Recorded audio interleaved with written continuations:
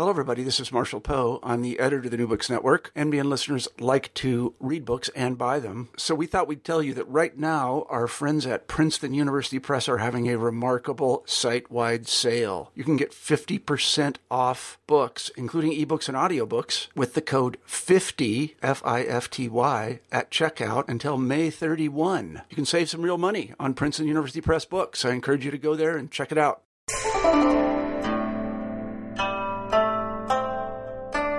Hi there, I'm Carla Nappi, and this is New Books in East Asian Studies. Welcome, and thank you very much for joining me today. I just had the great pleasure and also the great honor of talking with David Todd Roy about his massive translation project, The Plum in the Golden Vase, or The Jinping May. This was published in 5 volumes between 1993 and 2013 with Princeton University Press, and the occasion of our conversation was prompted by the very recent publication of Volume 5 of the 5 volumes of the translation, which just came out a couple of months ago. Now, this is an incredibly important achievement. It's a massively, massively important work of fiction, not just for those of us who study and work on and teach China, but also for anybody who's interested in literature and its history.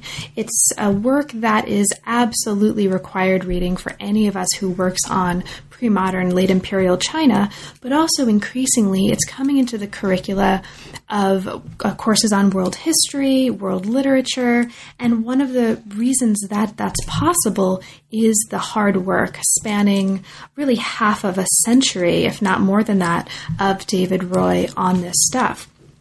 Okay, so the volumes themselves comprise a total of 100 chapters of the work. Volume 1, The Gathering, was first published in 1993, and this is chapters 1 through 20. This volume introduces the main characters and sets the stage for the action to come. Volume 2, The Rivals, was first published in 2001, and this comprises chapters 21 through 40 of the novel. Here the plot thickens, and among the major developments are Li Pinger, one of the main characters, has a baby, and this is ultimately going to be one of the plot developments that's going to trigger down the road a series of events that's ultimately going to culminate in the downfall of the main character. Also, another one of the main characters consorts with a nun to make a potion with which to conceive a child. And so there's a lot of, here and elsewhere, attention to and sort of nuanced discussion of Buddhism and the benefits and drawbacks thereof by whoever the author was who produced this novel. From the perspective of a historian of medicine, Volume 3, The Aphrodisiac, published in 2006 and comprising chapters 41 through 60 of the novel, is particularly fascinating. And here's where we see the main character, Shimen Qing, get this aphrodisiac from an Indian monk. Again, sort of the dangers of Buddhism and the opportunities thereof. And he gets this aphrodisiac, which he proceeds to use, and in all kinds of ways, with all kinds of people in all kinds of places. And this is one of the volumes that has a lot of really, one of many volumes that has a lot of really explicit sexual descriptions. And so you should know this is not something that I asked very much about because it's something that there's a lot of attention to elsewhere and in other interviews and other descriptions of this novel, but there's a whole lot of sex in this novel, and Volume 3 has some pretty graphic, down and dirty descriptions of it. Nonetheless, the sex in this novel is often occasioned by the use of this aphrodisiac, and so one of the things that's really fascinating in this part of the book is the really interesting account of medicine, recipes, pharmaceuticals, and other aspects of the history of health and healing in medicine that you can find as just one of the many, many topics treated in great detail that aren't necessarily sexual or aren't only related to sex that you see in this novel. So a lot of stuff happens in this volume that then climaxes in Volume 4, aptly named The Climax, which was first published in 2011 and which comprises chapters 61 through 80. In this 4th volume of the book, a lot of the main characters die. One of the main characters is then born at the same time. And there's a lot in this volume that ultimately sees us understanding the end of the life of the main protagonist, Xi Menqing, so that it sets up what's going to come in the next final volume, Volume 5, The Dissolution. This is the volume that just came out this year. It comprises chapters 81 through 100, and it wraps up the story and follows the remaining characters after the death of Xi Menqing. All told, this is a massive, massive compendium of not just some really fascinating and pleasurable stories. And so I should say it's a fabulous read. It's a lot of fun to read. And one of the reasons for that is the clear amount of pleasure and fun that David Roy had in translating the work. That comes off or it comes out, as you'll see, or you'll hear about later in the conversation, really on every page. It's just a fabulously fun novel to read. It's also a majorly important primary source for understanding the daily life of the mid to late 16th century when it was originally written. So I will wrap this up so that you can get right to it. It was an absolute pleasure, and as I mentioned, really a privilege to talk with David about his life that brought him to the project in the first place, some of his most memorable moments of the novel, and how he thinks about some of the subtleties of translation. And he points out, I'll mention also, some of the tricks that he did here in his translation work that might not be obvious to a reader from the first reading, but that hopefully you'll do what I'm doing right after I finish this recording and going back and rereading some of those moments because there's a lot of really wonderful subtlety here that repays rereading over and over again. Okay, so it was a pleasure. I hope you'll have an occasion to pick up some of these volumes or all of them and read through them. They are wonderfully pleasurable to read, and I hope you enjoy the conversation. We're here today to talk with David Todd Roy about his project translating 5 massive volumes of The Plum in the Golden Vase, or Jinping Mei, and this came out over the years 1997 through just this year in 2013 with Princeton University Press. David, welcome to New Books in East Asian Studies, and thank you so much for making the time to talk with me today about this amazing accomplishment. I'm really, really looking forward to it.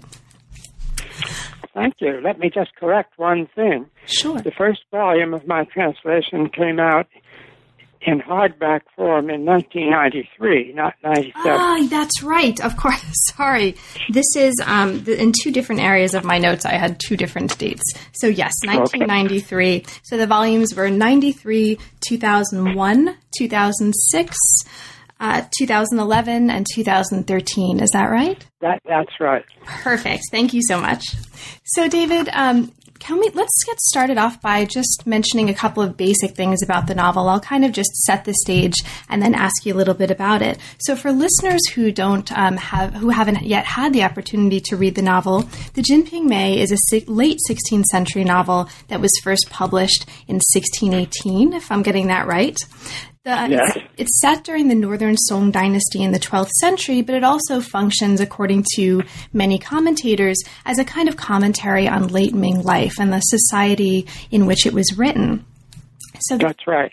So the final volume of your 5-volume English translation was just published in 2013, and this represents, as far as I can tell from my research, the culmination of 30 years of work. The translation comes to 5 volumes, totaling almost 3,000 pages, a cast of more than 800 named characters, and well more than 4,000 endnotes. So it's a massive, massive achievement, and I'm just totally delighted to have a chance to talk about even part of that project today with you. So, thank you. So let's begin kind of at the beginning and talk a little bit about how you came to study China, but also the Chinese language in particular. Now, you've mentioned elsewhere that one of your earliest Chinese tutors had helped Pearl Buck translate the Shuihu Zhuan, which is a novel that strongly influenced the Jinping Mei. So I wonder if you'd like to talk about any aspect of that and the way you came to want to study Chinese and Chinese literature and the formative experiences that you encountered along the way. Okay. My parents were Presbyterian missionaries in China. My father was associated with he was on the faculty of the University of Nanking. And they went to China in 1930. And they spent their first 2 years studying Chinese intensively in Beijing, and then moved to Nanking, or Nanjing, as it should correctly be pronounced, in 1932, and I was born there in 1933. So I was born in China, and according to my parents, I was bilingual to the extent that I was lingual at all at the age of 3, but then they had a furlough and came back to the United States for a year, which is customary for foreign missionaries. But during the time they were back in the United States, the Sino-Japanese War began in late 1937. And so they didn't go back to China until the winter of 1938. And at that time, the University of Nanking, with which they were associated, had moved from coastal China to far western China, and together with 3 other coastal universities, set up on the large, capacious campus of West China Union University. So during the Sino-Japanese War, there were 5 universities on that one campus, and I spent the years from 1938 to 1945 there. But and my brother and I have a younger brother. My parents thought of putting us in a Chinese school, but we didn't like that idea, so they just tutored us at home, and we picked up reasonably fluent spoken Chinese by osmosis, as it were, but we did not learn to read or write the language. And then when we returned to the United States in 1945, the summer of 45, after the European War was over, but before the Japanese War was over, we were flown out over the hump to India by the U.S. Air Force and then returned to the States by sea. And my father did not yet have a PhD, so he enrolled in the graduate program at Princeton University and got his PhD in 1948. So by the time he decided to return to China in 1948, the University of Nanking had moved back to Nanjing, and but my brother and I had spent 3 years without any exposure or use of the Chinese language, so we had virtually forgotten. Children are very adept at picking up foreign languages, but they forget them just as fast if they don't use them. So we went back to China during the Chinese Civil War between the Communists and the Nationalists in 1948. I enrolled in a boarding school in Shanghai called the Shanghai American School, and my brother initially went to school in Nanking, or Nanjing, but during the year, the Communists took Nanjing in early April 1949, and didn't take Shanghai until the 3rd week of May 1949. And since my parents foresaw that this might happen, they sent my brother to join me at this Shanghai American School over the Christmas vacation. So, excuse me, the two of us were both boarders in the Shanghai American School when the Communists took over in 1949. And in fact, they marched into Shanghai right past the gate to our school the same morning that I took my 10th grade final exam in plane geometry. Oh, my goodness. So then we were able to rejoin my parents in Nanjing in the summer of 1949. And at that point, my mother thought, since we were both getting along in high school, that we would probably have to return to the United States to go to college within a year or two. And she thought, and we might not have a chance to return to China. And she thought it would be a shame if, having spent as much of our childhood as we had in China, we didn't learn the language better. So she hired an experienced language teacher who had been teaching Westerners Chinese by the direct method for more than 40 years. His name was Zhao Yanan, and he was the one who had been one of those who helped Pearl Buck translate Shui Hudua. Excuse me, I'm going to take a drink of water. Sure. Take your time.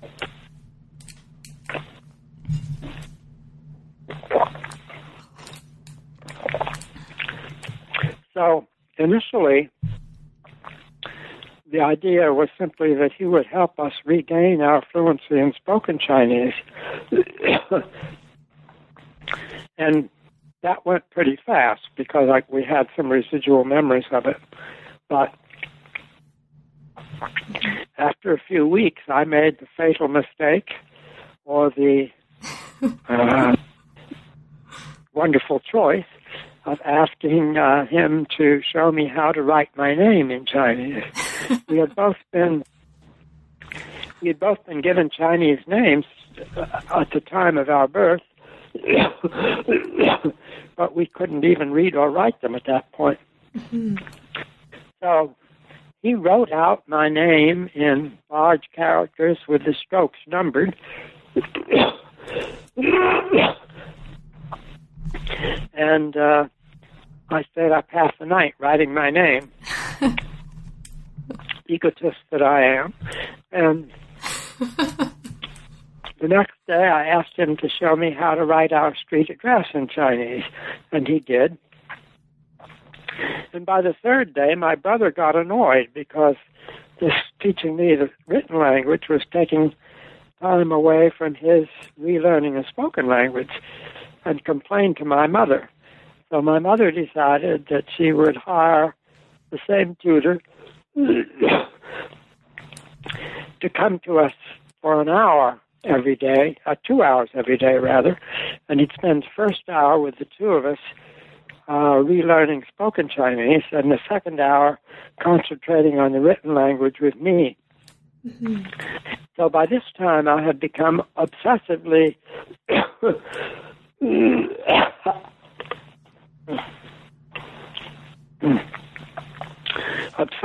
interested in the written language, which is the Chinese script is so much more fascinating than any of the Western alphabets. Mm-hmm. So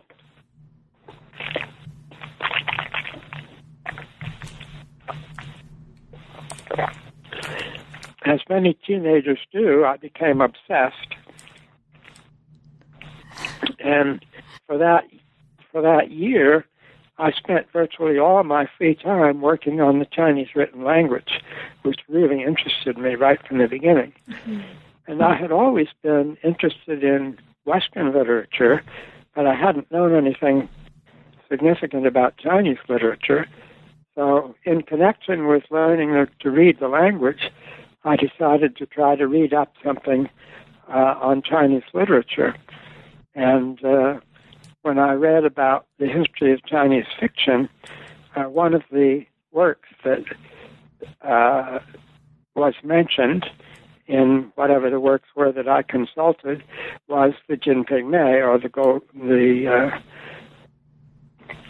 Plum in the Golden Vase. And there was the first complete, or more or less complete, English translation in 4 volumes had been published in London in 1939 by a man named Clement Egerton.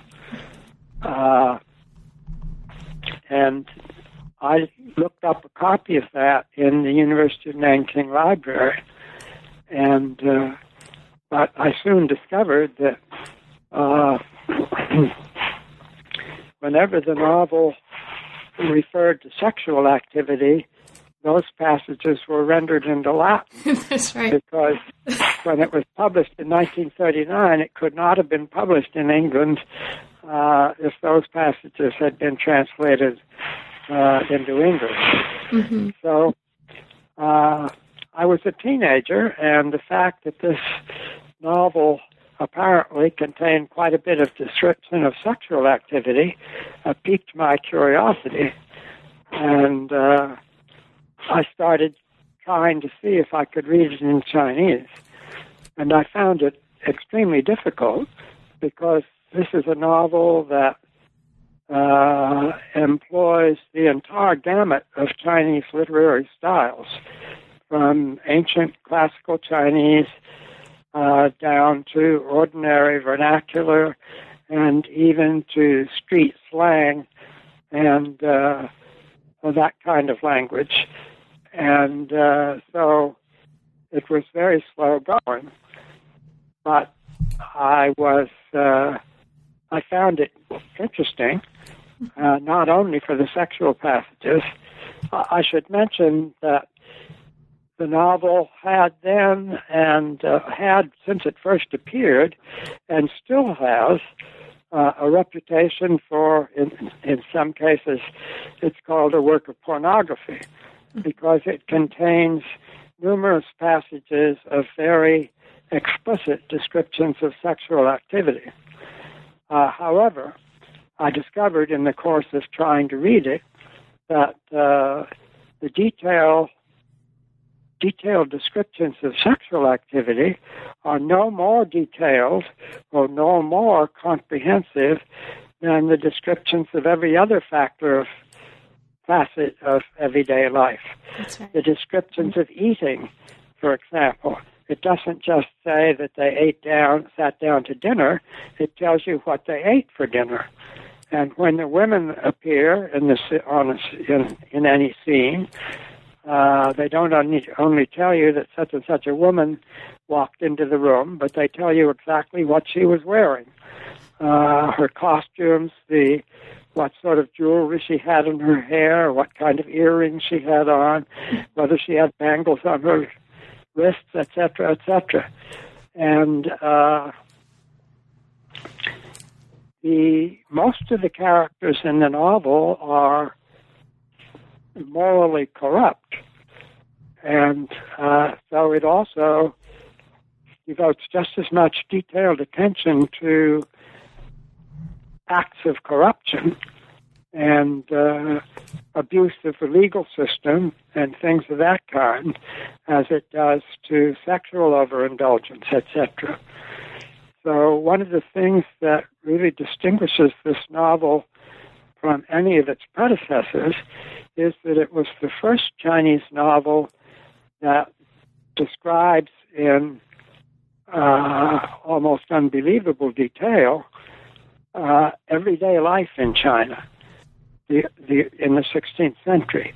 As you pointed out, the novel is set in the early years of the 12th century, but it actually describes 16th century Chinese life.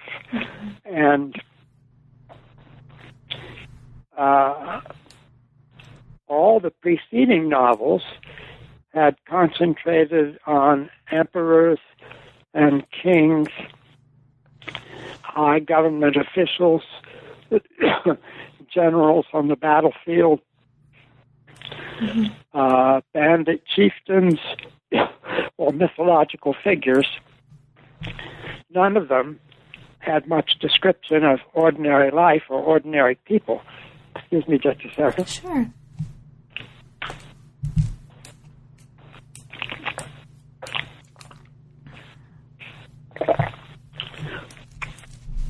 So anyway,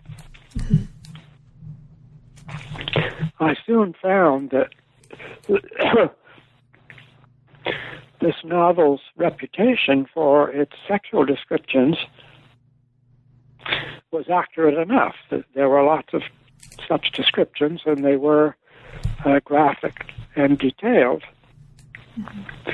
But that was only one aspect of what the author was apparently trying to do, which was depict realistically what daily life was like.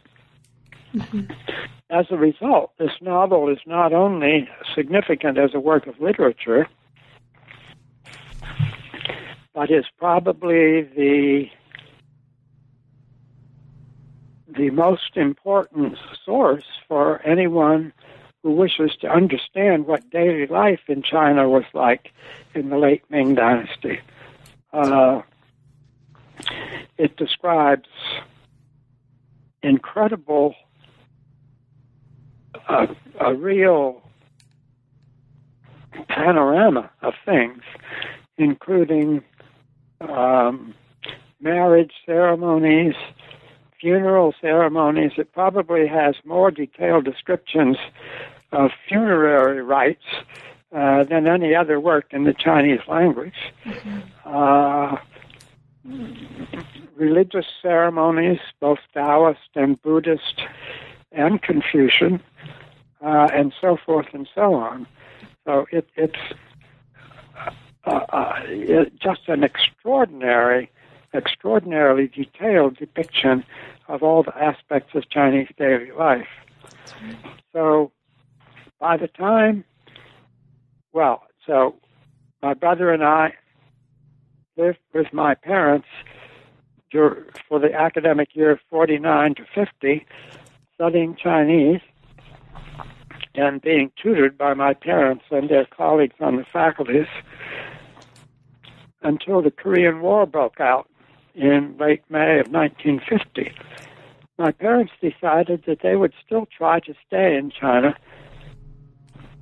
since they were there as missionaries, not as representatives of the United States. And so, but they thought that they had better send my brother and me back to the States. So we returned to the United States in the summer of 1950. And I lived with my father's sister and her family, who lived in Marion, PA, a suburb of Philadelphia. Mm-hmm. And my brother went to a boarding school in Massachusetts. But since I was already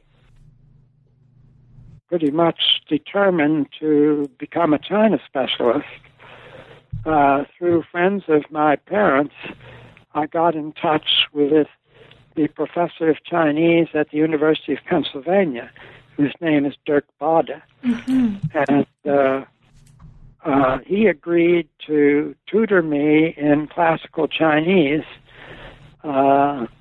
twice a week. And I was going to school at a Quaker school called Friends Central in the suburb of Philadelphia. And the school agreed to give me credit for the work I did on Chinese at the University of Pennsylvania. So twice a week in the afternoon, I would leave the school and go into town to study Chinese with Dirk Bade. And I was the only student in his class. And he told me that I was the most advanced student of Chinese at the university. Well, I was still a senior in high school. Uh-huh. So toward the end of that year, I had to decide where to apply for college. And I asked his advice. And he said, since I wanted to become a China specialist, he would recommend Harvard University, of which he was an alumnus himself. And it was one of the 4 or 5 major universities in the country at that time, which had well-known Chinese language programs or Chinese studies programs. So I applied to Harvard and was admitted there and majored in Chinese history. But during my undergraduate career, I was drafted toward the tail end of the Korean War and served as an enlisted man for 2 years. And because of my knowledge of the Chinese language, I was assigned to the Army Security Agency. and sent first to Japan and then to Taiwan. So I spent a year in Taiwan, initially listening to low-level military broadcasts from across the straits in mainland China. And but after a while, the U.S. intelligence services and the nationalist Chinese intelligence services were cooperating at that time, and the Chinese were also listening to low-level broadcasts from across the strait and making notes on what they heard in Chinese. And when they found that I was better able than anyone else available to read these handwritten Chinese notes, they put me to doing that. So I spent most of my time in Taiwan during my working hours deciphering Chinese notations about what they had heard from across the straits. So that was, and then I might add, I, together with a few friends who were also China specialists, we rented a house in downtown Taipei with the help of a Chinese friend who lived there and was theoretically our landlord, though we were paying the rent. And he spoke no English. So whenever we were in town, when we had time off, we also had to speak Chinese. So that experience of spending a year or more in Taiwan greatly improved my Chinese, so that when I returned to the United States and re-entered Harvard, I had mixed grades before I was drafted, but after returning, I made straight A's right through my PhD. I might add that the experience of spending 2 years out of school in the Army and abroad was a very educational experience. And I was, I think that I understood the world and my own country much better than I had before I was drafted. Mm-hmm. So that and my experience with the Chinese language in Taiwan both improved my academic performance after I returned. Mm-hmm. So I was a Chinese history major, but I also studied Chinese literature with some of the leading experts in the United States in graduate school, and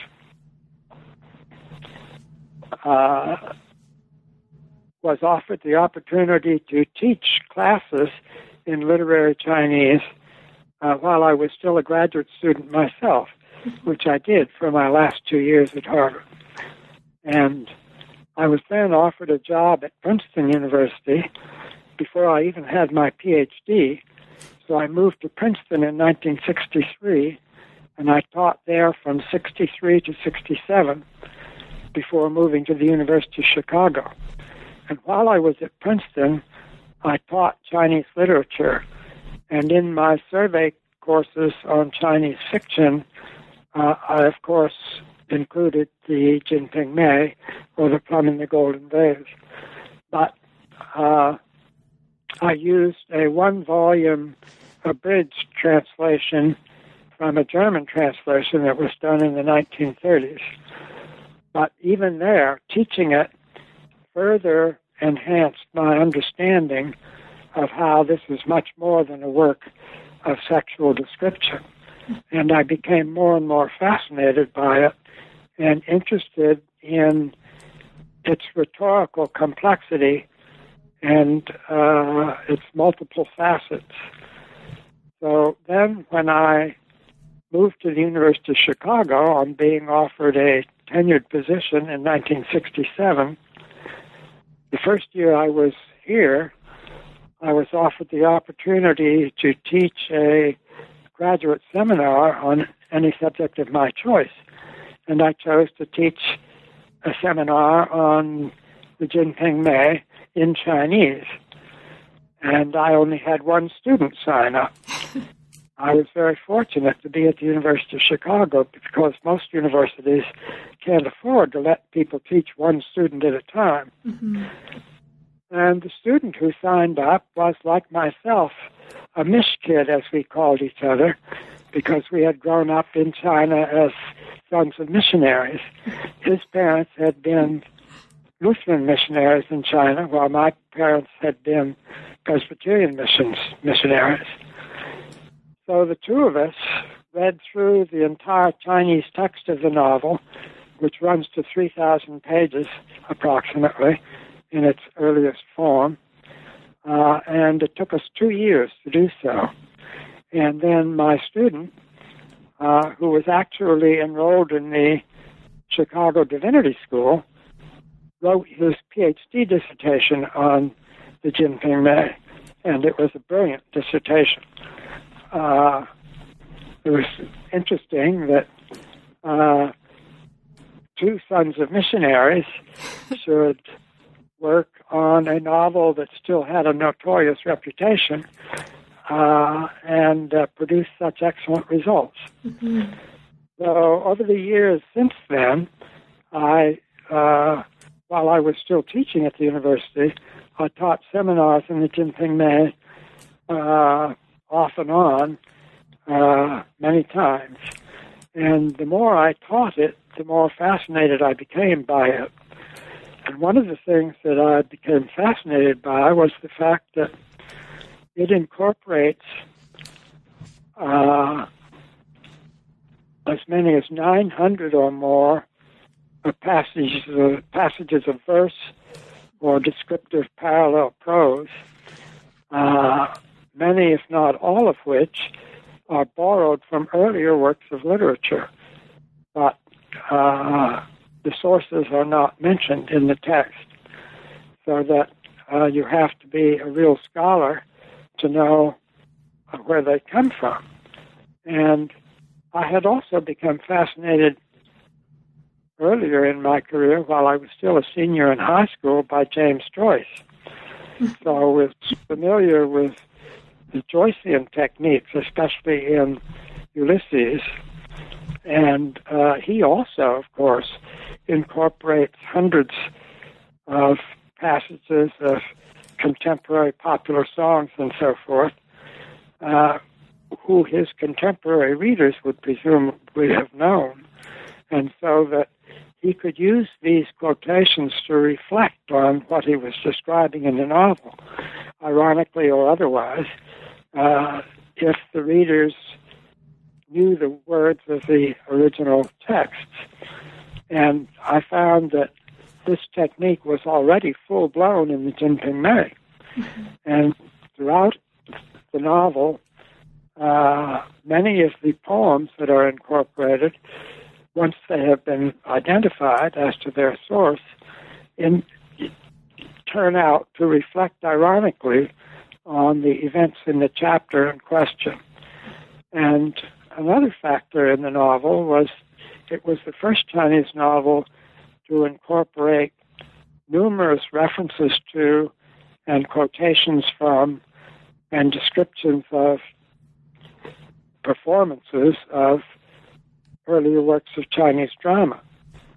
And there again, in order to understand the point of the dramatic passages that are quoted or referred to, you have to know the plays from which they come. And if you do, you will find that in almost every case, they reflect ironically on the conduct of the people who call for their performance or are in the audience. And another of the most brilliant students I had wrote her dissertation on this subject and won the prize for the best dissertation in the humanities division that year. And she's now a professor of Chinese literature at the University of Pittsburgh. Her name is Catherine Carlitz. Mm-hmm. Mm-hmm. And so, in any case, the more I studied the novel, and the more I was stimulated by the brilliant students that I had who studied it with me, the more convinced I became that it was really a literary masterpiece, and that all of these extraordinarily sophisticated rhetorical techniques, etc., had not been brought out in all of the earlier European or English attempts to translate the novel. So for 15 or 20 years before I actually undertook the translation, I spent a great deal of time trying to identify the sources which are quoted in the text. And I discovered that there were so many that I had to make a 3x5 card index.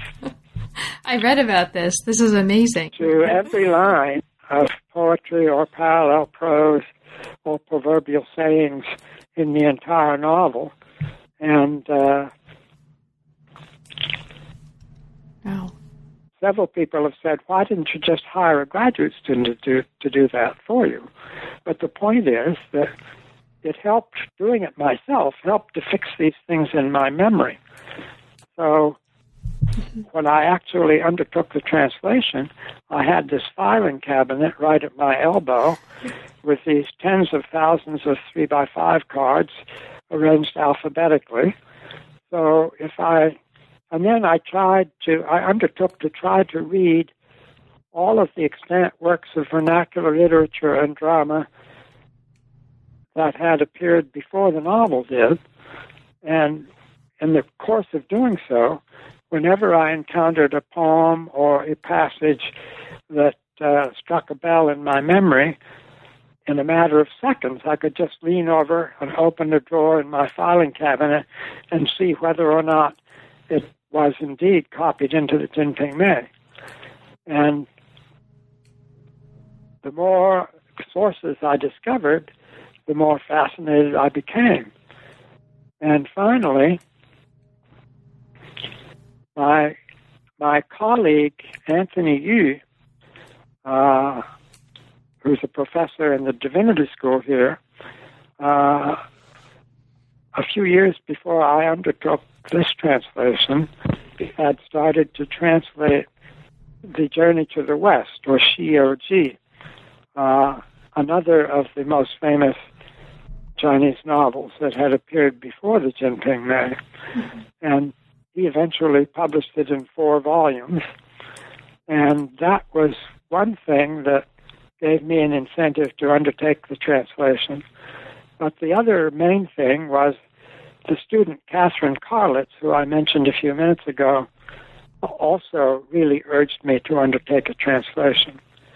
And so I started the translation in 1982 and finished it in 2012. So it took me exactly 30 years of the actual translation work, but you could add 10 or 20 years before that for research and teaching of the novel. And I couldn't have done as good a job if I hadn't had that 20 years of work as well. But in any case, I decided that most of the translations of any works of Chinese literature or non-European literature into English that appeared before the Second World War attempted to make them sound as much as possible like English literature, rather than trying to bring out the unusual or different rhetorical aspects of the original text. So I decided to do just the opposite, that I would try to the extent possible, to render all of the rhetorical features of the original. I was worried for a while that might put Western readers off, but actually I think that was wrong. I think that I have succeeded in making it possible for Western readers to get a much better grip over what a Chinese work of this kind is like to read in Chinese. And that's why I chose to indent all the quoted passages, whether identified or not, and various other tricks to try to make the rhetorical techniques accessible in English. Over the 30 years that you were actively working on this translation, that's a long time and it's a lot of work.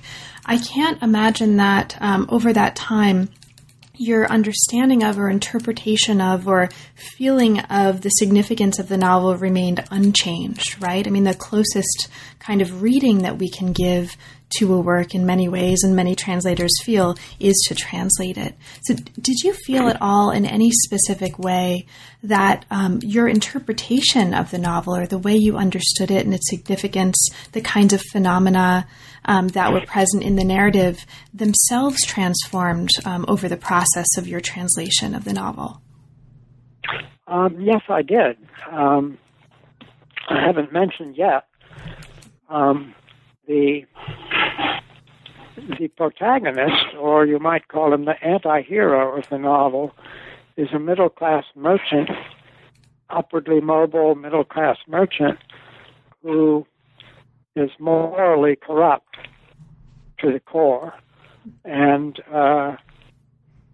buys an official position through bribery and then uses the influence of his political position to enhance his economic enterprises, etc.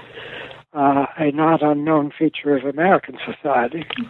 And he has 6 main women in his household, 1 legitimate wife and 5 concubines, and he also has sexual liaisons with other people as well. But I decided that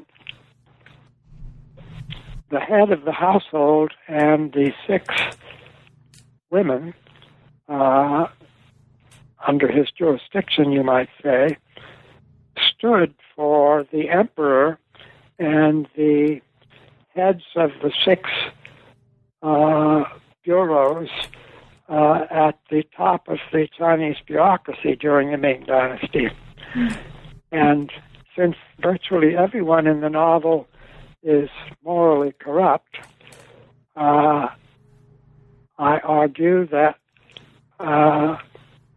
the author was not only writing a fascinating work of literature, but by implication condemning the emperor and the practices of the officialdom of the time. The Confucian theory from ancient times is that the emperor, who is called in Chinese the Son of Heaven, is a sort of intermediary between heaven and mankind, and that his conduct influences the conduct of all the people subordinate to him, from the highest officials in the bureaucracy right down to middle-class families and the dregs of society. I call this the moral trickle-down theory. And the implication of the novel, therefore, is, I might add that in traditional China, there was a common analogy made between the household and the state. So the head of a household was regarded as analogous to the head of the state. And therefore, I came to the conclusion that the novel was a subtle attempt to show the utter corruption of the ruling emperor at the time, and that the results of that corruption as they trickled down through the society. So that is also why the novel to this day remains anonymous, because the author was aware that if anyone saw what he was up to and called it to the attention of the emperor, he was very likely to lose his head.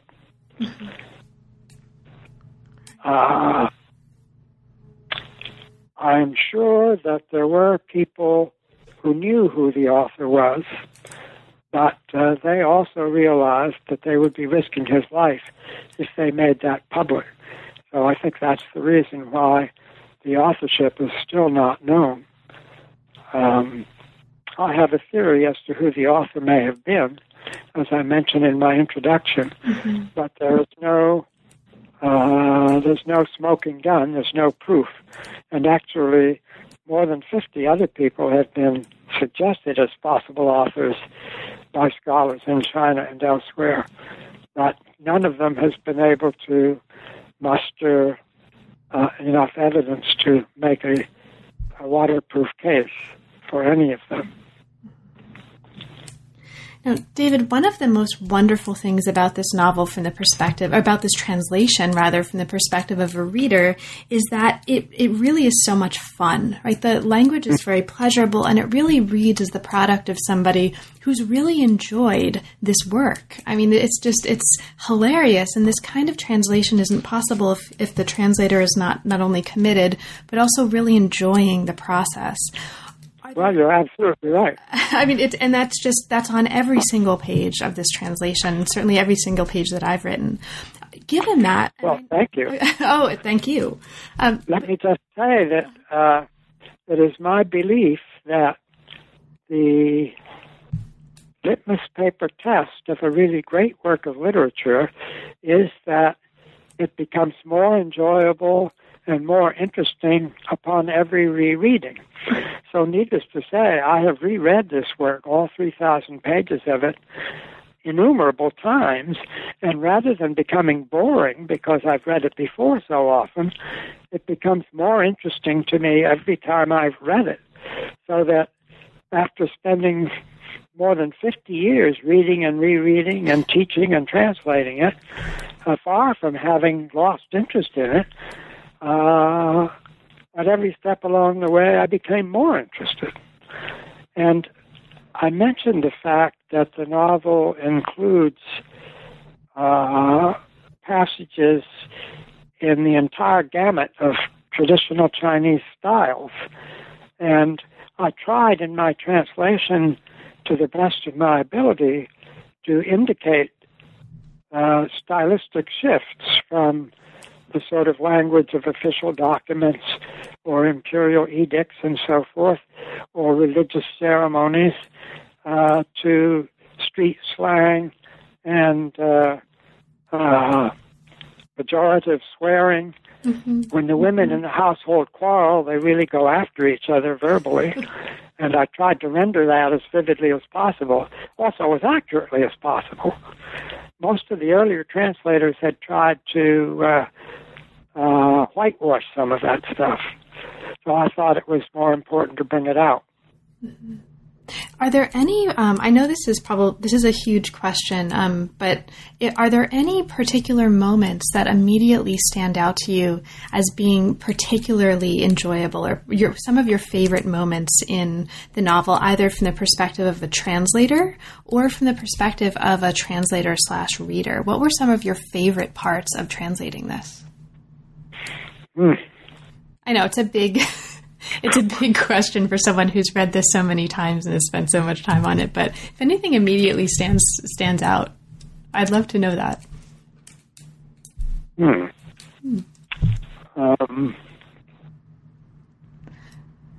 Well, you've mentioned elsewhere some of the most challenging or sort of time-consuming parts of this. For example, in chapter 29.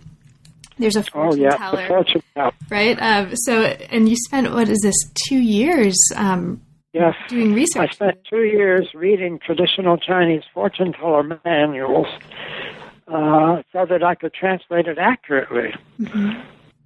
Oh, I should mention, you have mentioned the fact that it's heavily annotated. Yes. But I should just mention the fact that the reason I chose to annotate it so thoroughly is because I want the readers who are interested enough to really dig into it, to realize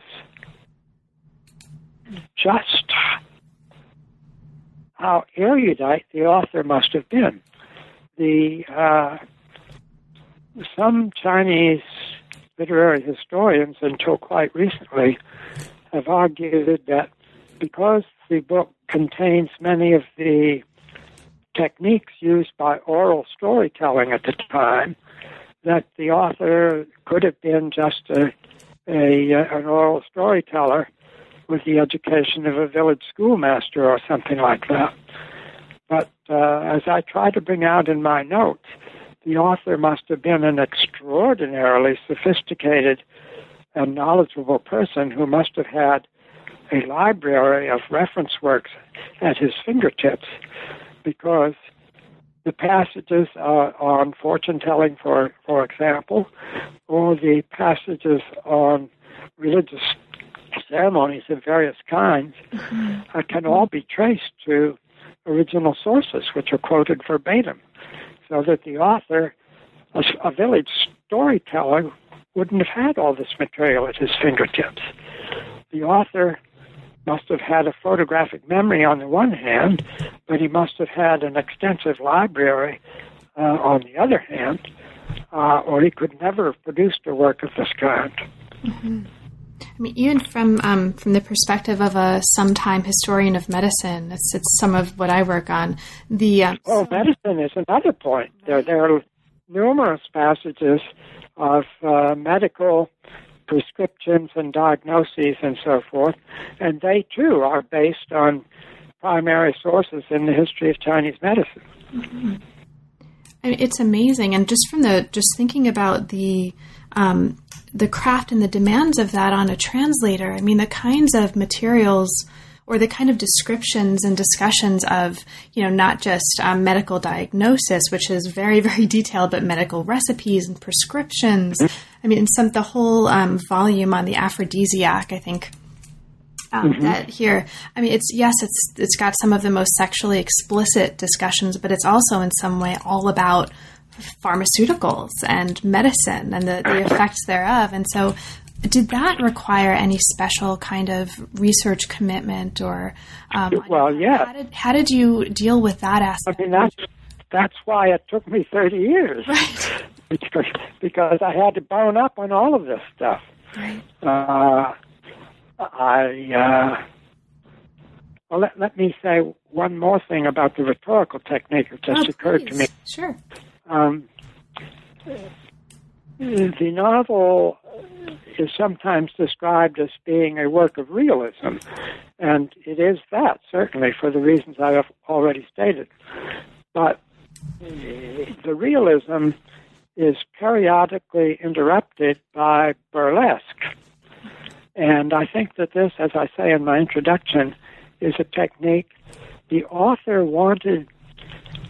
The passages of sexual activity in particular are likely to attract readers, some readers anyway, if not all, and the reader will tend to identify with one or more of the characters involved in the sexual activity. And then all of a sudden this realistic and detailed description of sexual activity will be interrupted by a shift into burlesque. And this will call the reader short and force him to examine himself and realize that if he was identifying with some of the corrupt and sexually promiscuous characters in the novel and enjoying their sexual activities vicariously, that meant that he was no better than they were. Mm-hmm. In other words, this was a rhetorical technique designed to bring the reader up short at periodic intervals and cause the reader to examine himself and his own reactions to the text. Mm-hmm. Yeah. So in addition to the, we've talked a little bit about this fortune-telling research, right? 2 years and the demands of researching all of the, for example, medical issues that just pervade the entire novel. Were there any other aspects of the translation that immediately stick out for you as particularly challenging? Are there any moments that took you, as the fortune-telling moment did, a particularly robust commitment from you in terms of research and translating, or any other aspects of the craft itself that you'd like to talk about that were particularly challenging and or transformative for you?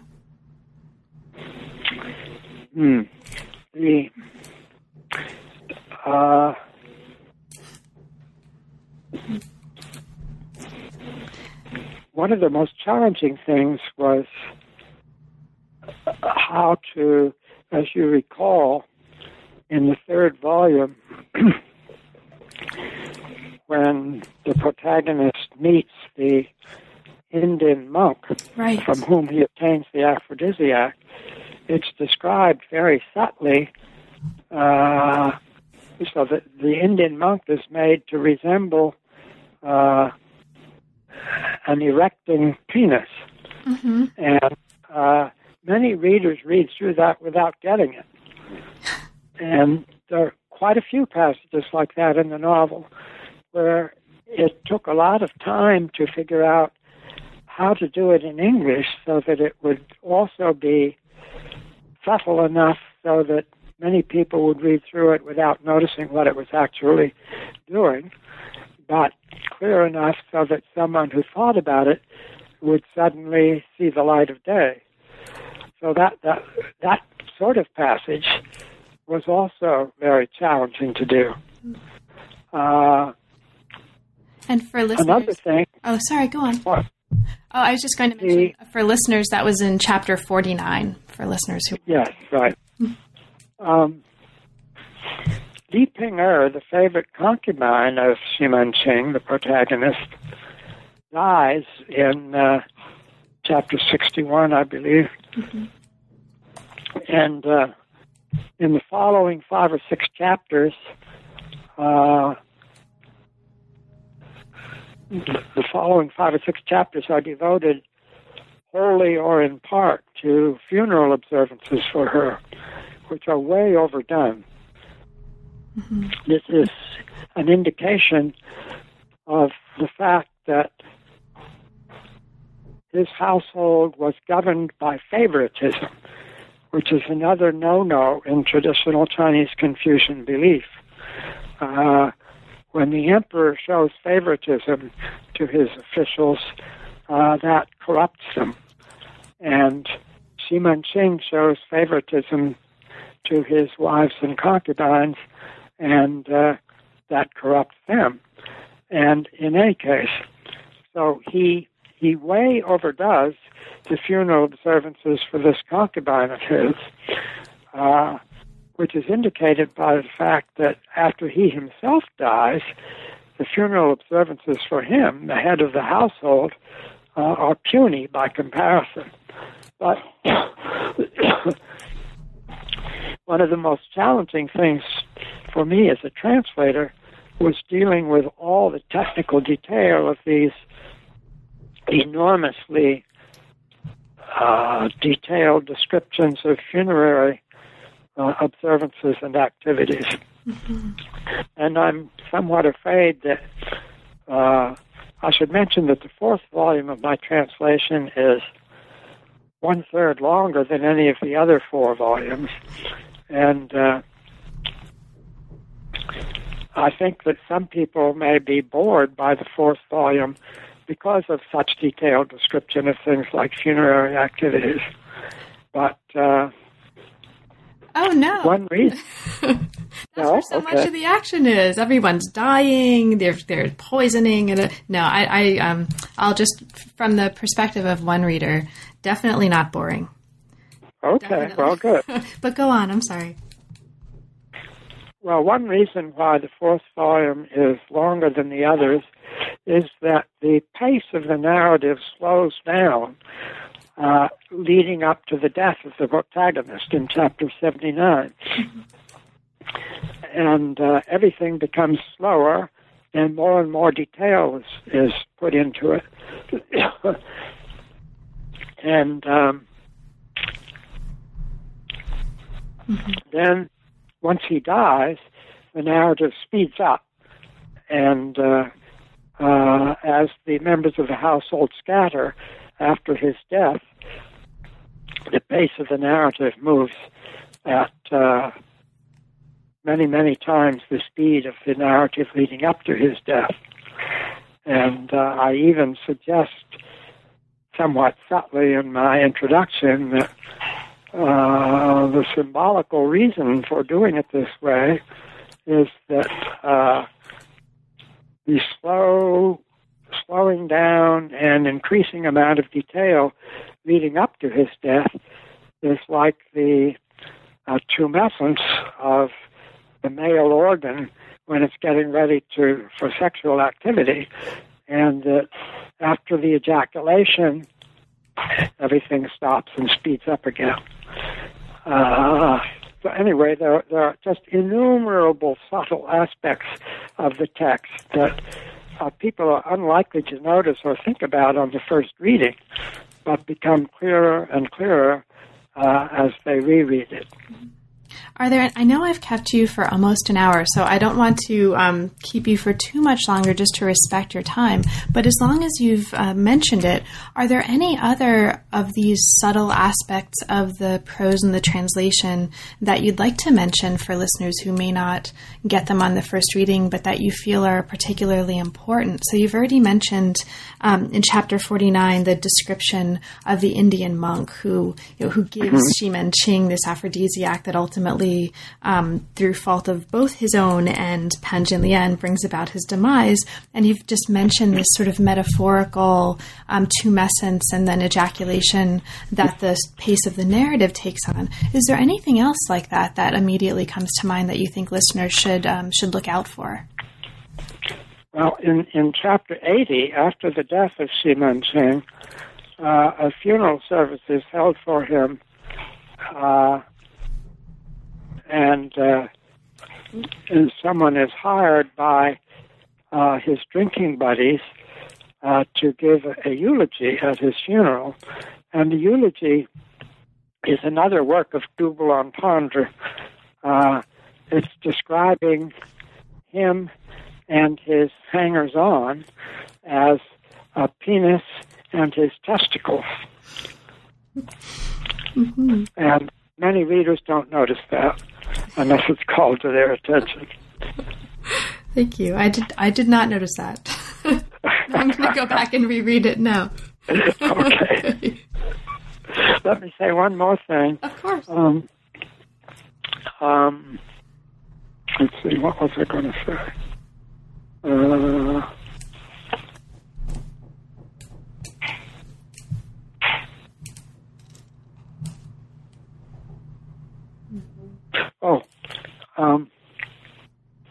Various people have thought that the novel was, that the underlying ideology of the novel was Buddhist or Taoist, since there are innumerable Taoist and Buddhist ceremonies described in mind-boggling detail in the course of the narrative. But I argue that the underlying ideology of the novel is neither Buddhist nor Taoist, but classical Confucian, and particularly the version of classical Confucianism attributed to the philosopher Xunzi, who lived in the 3rd century BC. And to take Buddhism, for example, at the end of the novel, a Buddhist priest who calls up the spirits of the deceased main characters in the novel and describes the roles into which they will be reborn in their next lives. And in virtually every case, they're reborn in virtually the same social levels that they were in the course of the novel. So this flies directly in the face of Buddhism. According to the Buddhist idea of karma, if you are corrupt in your lifetime, you will be repaid by being reborn in a lower social order or even a lower species, maybe reborn as an animal, etc., etc. So many people have thought the novel shows that the redemption at the end, Buddhist redemption, but actually it flies right in the face of Buddhism. And it should also be pointed out that virtually every time Buddhist monks and Taoist priests and Buddhist nuns appear in the course of the narrative, there are asides in the author's voice talking about the corruption of such people. So that it's hard for me to see how any serious reader of the novel could have believed that it was intended to promote either Buddhism or Taoism. Right. And beware of Buddhists bearing medicine, right? Several points in the novel. Yes. Well, David, I've taken up a lot of your time. This has been such a pleasure to talk with you about this, and it's sending me back to the novel to reread a whole bunch of things that I missed my first time through. Is there anything else that we didn't have a chance to talk about, but that you'd like to mention, especially for listeners, and perhaps especially for listeners who haven't yet had a chance to sit down and go through all the volumes of the novel?